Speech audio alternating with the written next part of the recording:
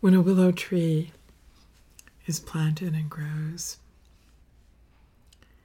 its translation point for many human beings is the movement of the willow, the weeping quality of the branches falling over water, over earth, in the breeze, the long pointed leaves, the flow of the golden toned branches as they come forward in the springtime. So the willow is noted for its ability to bend and be woven into baskets. I have a beautiful small basket woven of willow that I purchased at a marketplace in France many years ago. And I've noted in houses several times. Blaine and I were traveling, and he asked, "You're not going to me carry that with you, are you?" And I said, I am, actually. And what you must know is Blaine helped carry that. So he wasn't being difficult with me. He was noting that I was obtaining something which had to be cared for if it wasn't going to be broken on the airplane from one continent to another. One airplane ride and then another, and then another, and then an automobile ride until it reached a place of rest.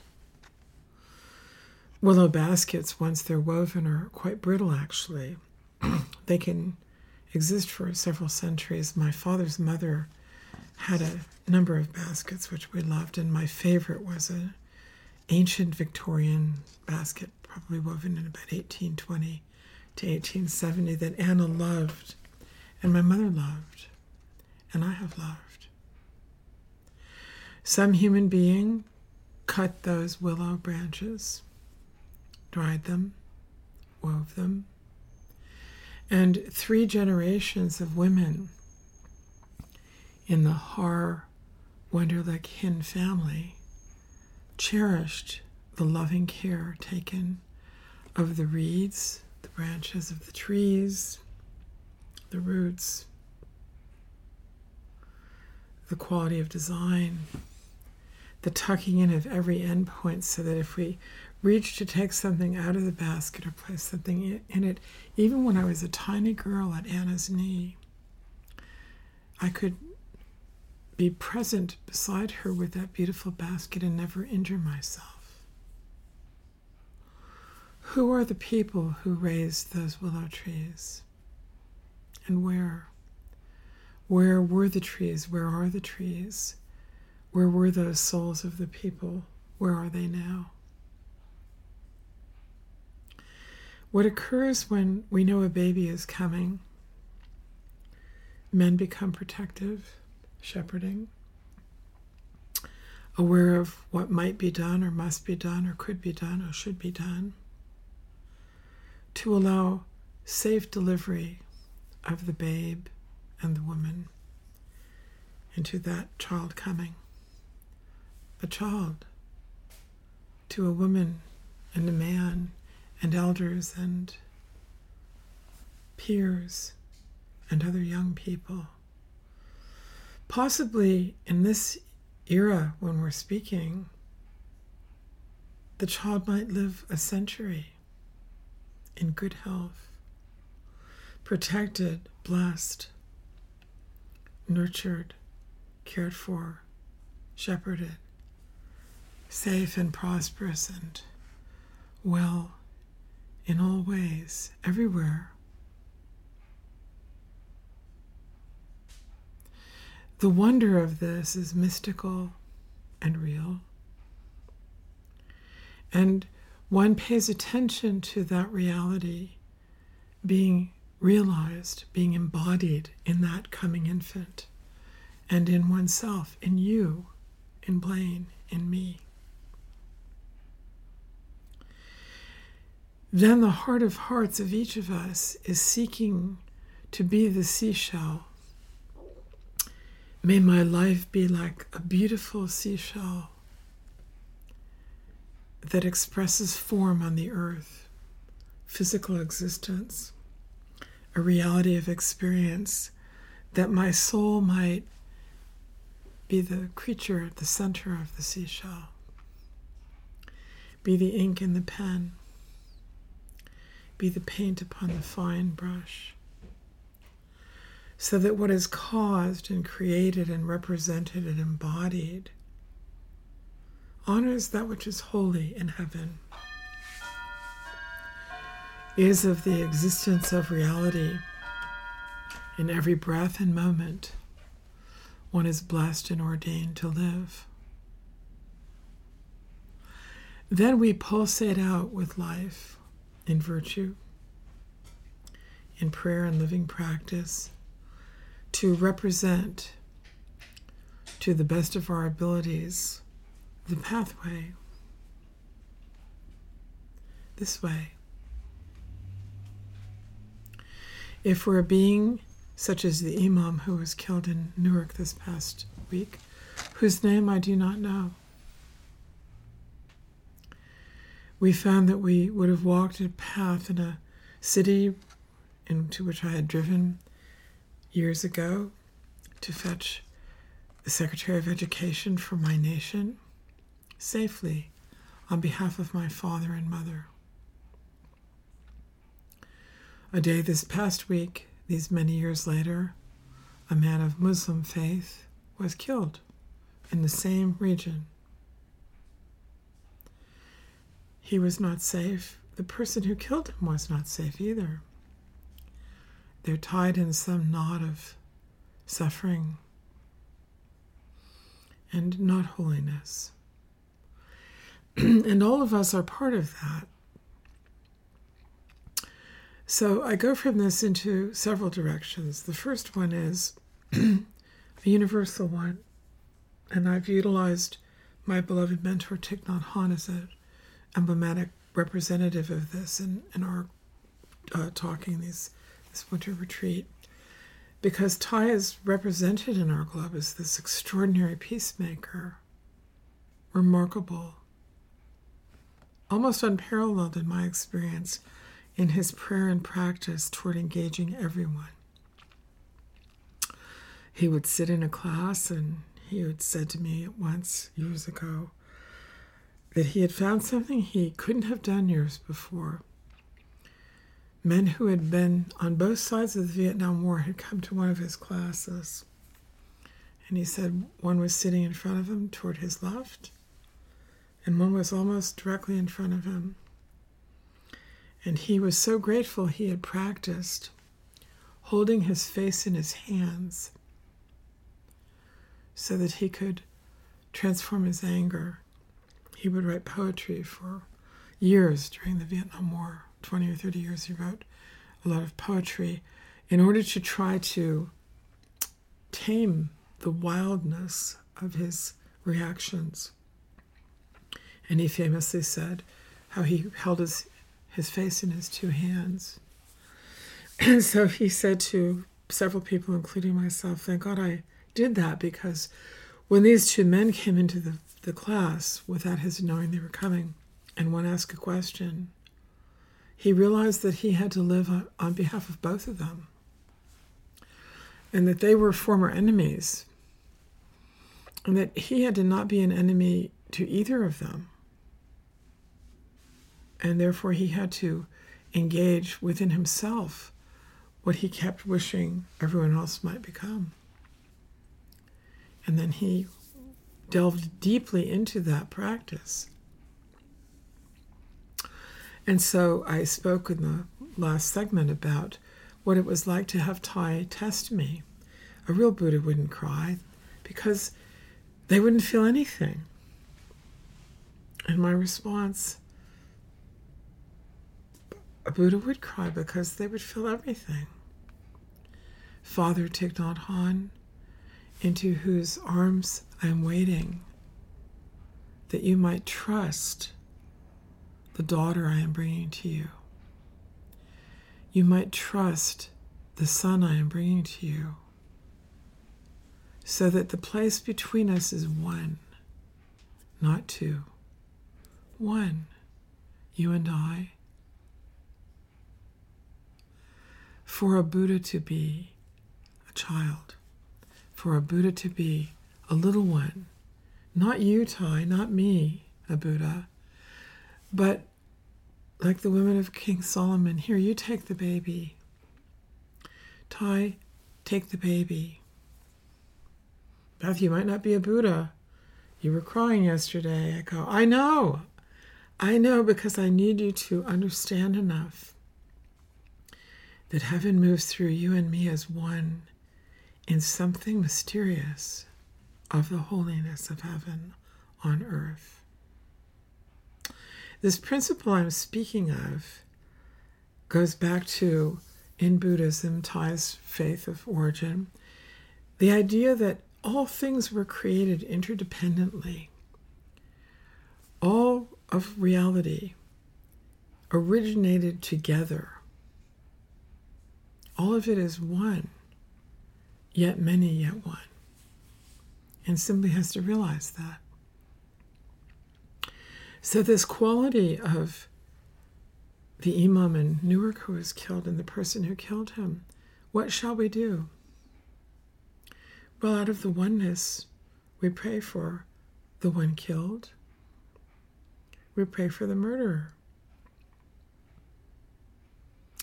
And we go forward from the past, eternity through the past to the present moment, so that our next breath is the seashell moving into decisions about your life and mine, safe in the seas of everything around us. Turbulent, calm, waves pounding the shore, huge oceanic waves, like those in the storms recently off the coast of California and Oregon and Mexico, Washington, British Columbia. And then what occurs is what I study as a contemplative. Oh, I am to shepherd this place where something is being born in your heart or mine that is of God, that is so humble and of such love. Home is tangible. If I'm able to shepherd this with care, I will be able to represent this in an ordinary, peasant-like way, dignified yet modest, for the sake of this in everyone and everything, including you and me. And wherever Tai is, part of it goes to him. Wherever the imam is, part of it goes to that one as well. And the aspiration for realization of heaven, of God, of the universe, goes also to the one who murdered the imam. I let the homework be decided by God, by heaven. I'm discerning. I'm not walking in the path of the weapons of the murderer. However, I allow him or her or them their classroom. As for me, my heart is in the Lord. My soul is in eternity. Turning to Thich Nhat Hanh, I am aware in these years since his death, Tai, these children of whom we spoke, they've come, they're coming. These remarkable philosophical beings. The Sangha, the community of practitioners around the world. I, Garland of the Heart, have tended well what was needed to the best of my ordinary ability, that this mother might have a safe child born here, spiritually and physically, among the human beings on the earth at this time.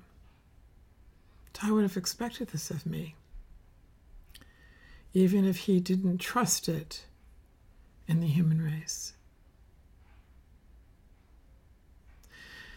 The quality of trust for him, he found, was very, very difficult. People had killed one of his teachers. They had threatened his family. He'd had fellow colleagues of his die or be very badly accused or harmed. He was exiled for almost half a century. So he had almost a perfect practice of peacemaking, and yet into whose heart did he entrust himself? Well, into mine now. I practice this every day. He would sit with a wooden bowl he'd been given years ago, and he would eat for the entire human race at every single meal.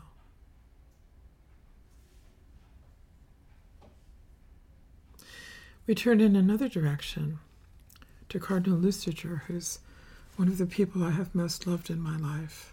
We all have people where, for some reason, they are like a holy dove, a perfect flower blooming. We meet them and our lives are transformed forever. A veil moves out of the way and we look out and see sunlight everywhere. For me, Cardinal Lustiger was a figure of this nature. He was born as a Jewish boy in France, in Paris. His family was of Polish descent. His family ran a hosiery shop, socks and stockings. And in his childhood, World War II came. His family moved to Orléans. It's interesting that this is the town they went.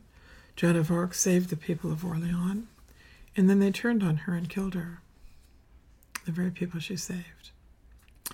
So this is the city where Lustiger's family moved. But the family was of modest means in business, and someone had to continue the daily bread. So his mother, as the Jewish woman she was, said, "I will care for the family and stay in Paris. You go safely, all of you." She was captured and taken to Auschwitz, where she was murdered, just like the imam in Newark. And so Lustiger,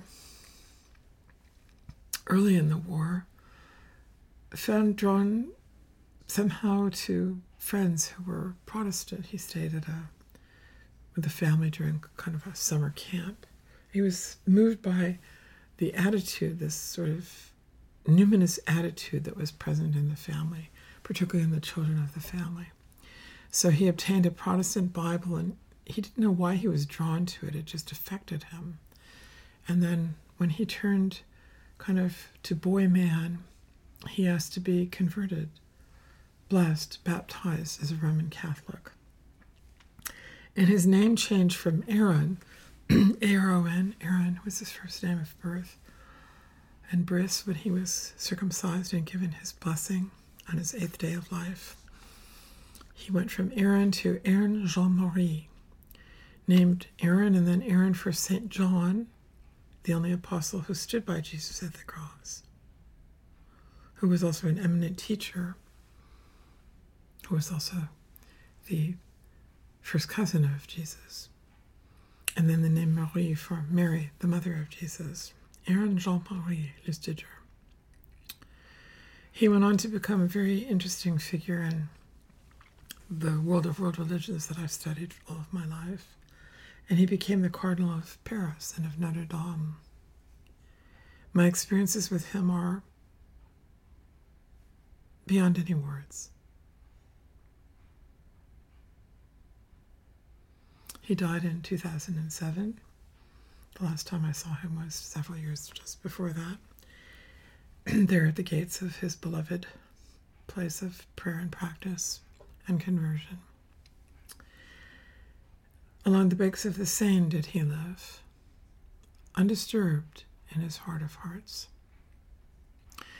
So in my heart, these men, my father, my friend Liz Moynihan's father, Ed, my friend Joan Kleehammer's father, Gordon, Cardinal Lustiger, Thich Nhat Hanh, they have formed, they have formed a place for me with a roof of stars, walls of willow branches,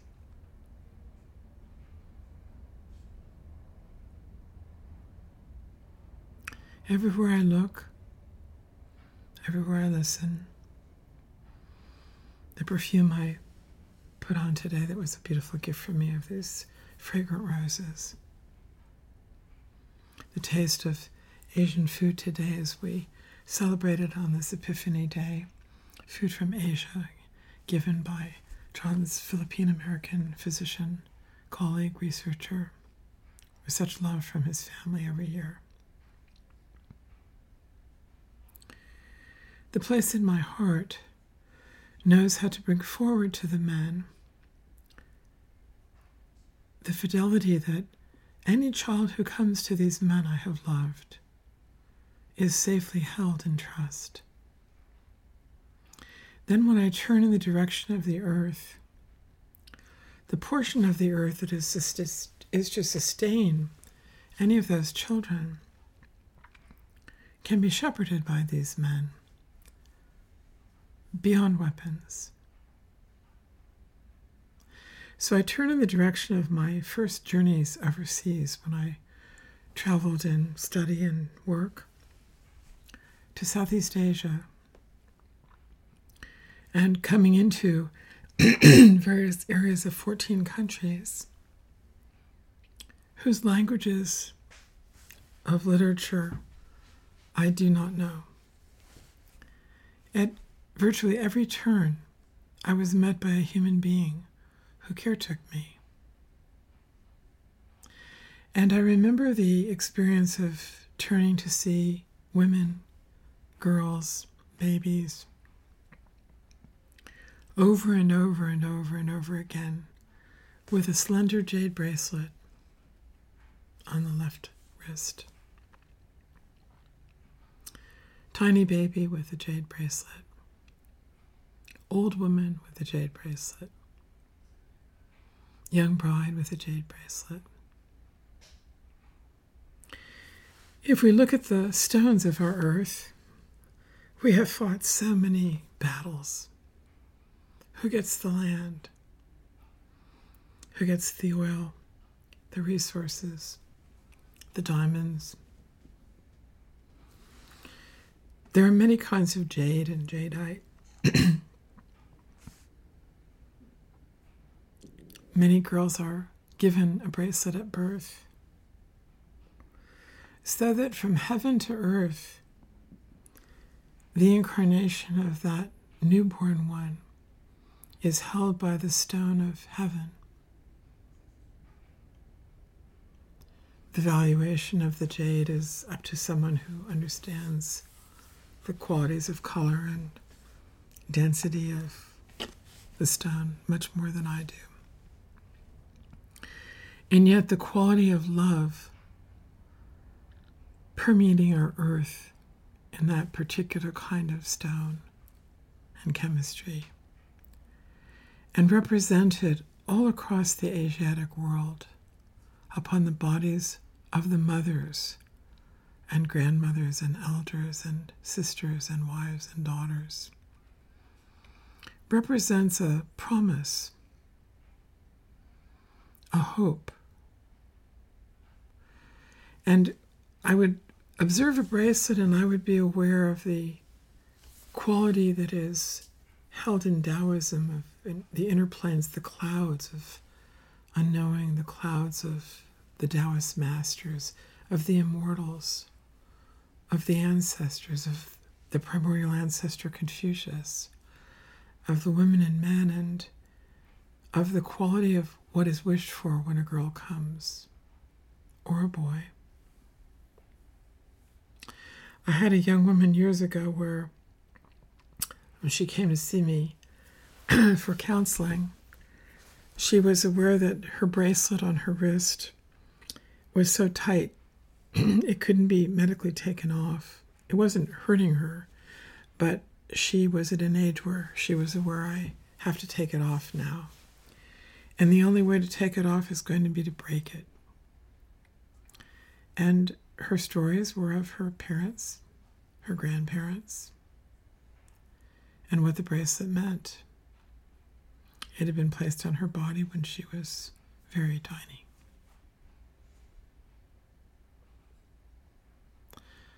we discussed the letting go of the bracelet, but not the bracelet. The bracelet would always be with her. So when I traveled in Asia, what I found is in a girl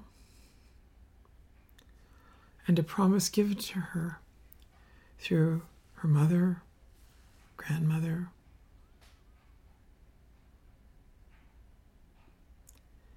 something existed that was one beyond the identity of the grandmother, beyond the ego of the mother, beyond the personality of the little girl. A quality where mystery was represented and respected, remembered, practiced, aspired to. I sit with two small rosaries or strands of 27 to 33 beads in front of me. One is from Beijing. One is from the Middle East. They're both jade. They're not terribly valuable. They might be worth $35 United States, which for some of you in the world is a lot of money, and for some of you it's very little. For me, they were an appropriate amount to seek and point. This one, please. How much is this one? Yes, I would like to bring this one back with me to the United States and keep at my desk and or hanging over a lampshade so that I see it. And the stone of heaven is then before me every day. And my relationship to the women of Asia and theirs to me, as they've caretaken me safely these 70 years thus far everywhere. And I, them, everywhere, always. Stone of eternity, stone of heaven, here on earth, jade. When I turn to Thich Nhat Hanh and his soul, when I turn to the Imam who was killed and his soul, or the man who killed him and his soul, or former Secretary Bennett and his soul, and my father and his soul, and the fathers of my friends, I am aware that the women, John's mother and Liz's mother and my mother, the women in Secretary Bennett's family, Ty's mother, the women in the Imam's family, there is a place in us beyond that woman or me where we come from something one that becomes the human race. The relationships across the continents and nations, the various ethnicities, are still all of one human race. The quality of the seashell I allow to be the form of my life, how I dress, where I walk, how I hold my cane, put my hair up in a French twist or wear it down, nod to an elder, thank a younger person for holding the door for me. That signature is not only my responsibility, it is my responsibility to the other women, that I insist that they remember that we are one from heaven. So that feminism does not become a weapon, but becomes a letter of the alphabet women have turned to, and men and people, so that a girl could individuate and respect herself, and a boy. One could turn to a grandfather and say, "Grandfather, I have as much value as you, just in a different expression, receptively as your granddaughter. Let us play and pray and practice, Grandpa." with the horse, with my schooling, with your wisdom, with what you need from me and my feminine receptive understanding too. Then the quality of trust Thich Nhat Hanh was so seeking that he knew so implicitly with his mother is held in his mother and in me, and in trust and love. The seashell of Thai's life is perfect. He who became the abbot of Hue in his last years, and we go from eternity to eternity, redeeming back Lustiger's mother from Auschwitz, the Nazis who killed her, the Germans who wished they hadn't, and who have lived so that redemption was possible, the people all over the world seeking now, how do we stand with this imam and his mother, this rabbi and her brother, this priest and his sister, this person who's agnostic and their neighbor? How do we stand that the heart of hearts realizes awesomely, oh, we of heaven here on earth, we have remembered the way. We have sought the path. We are translating heart to heart the reality everywhere and always.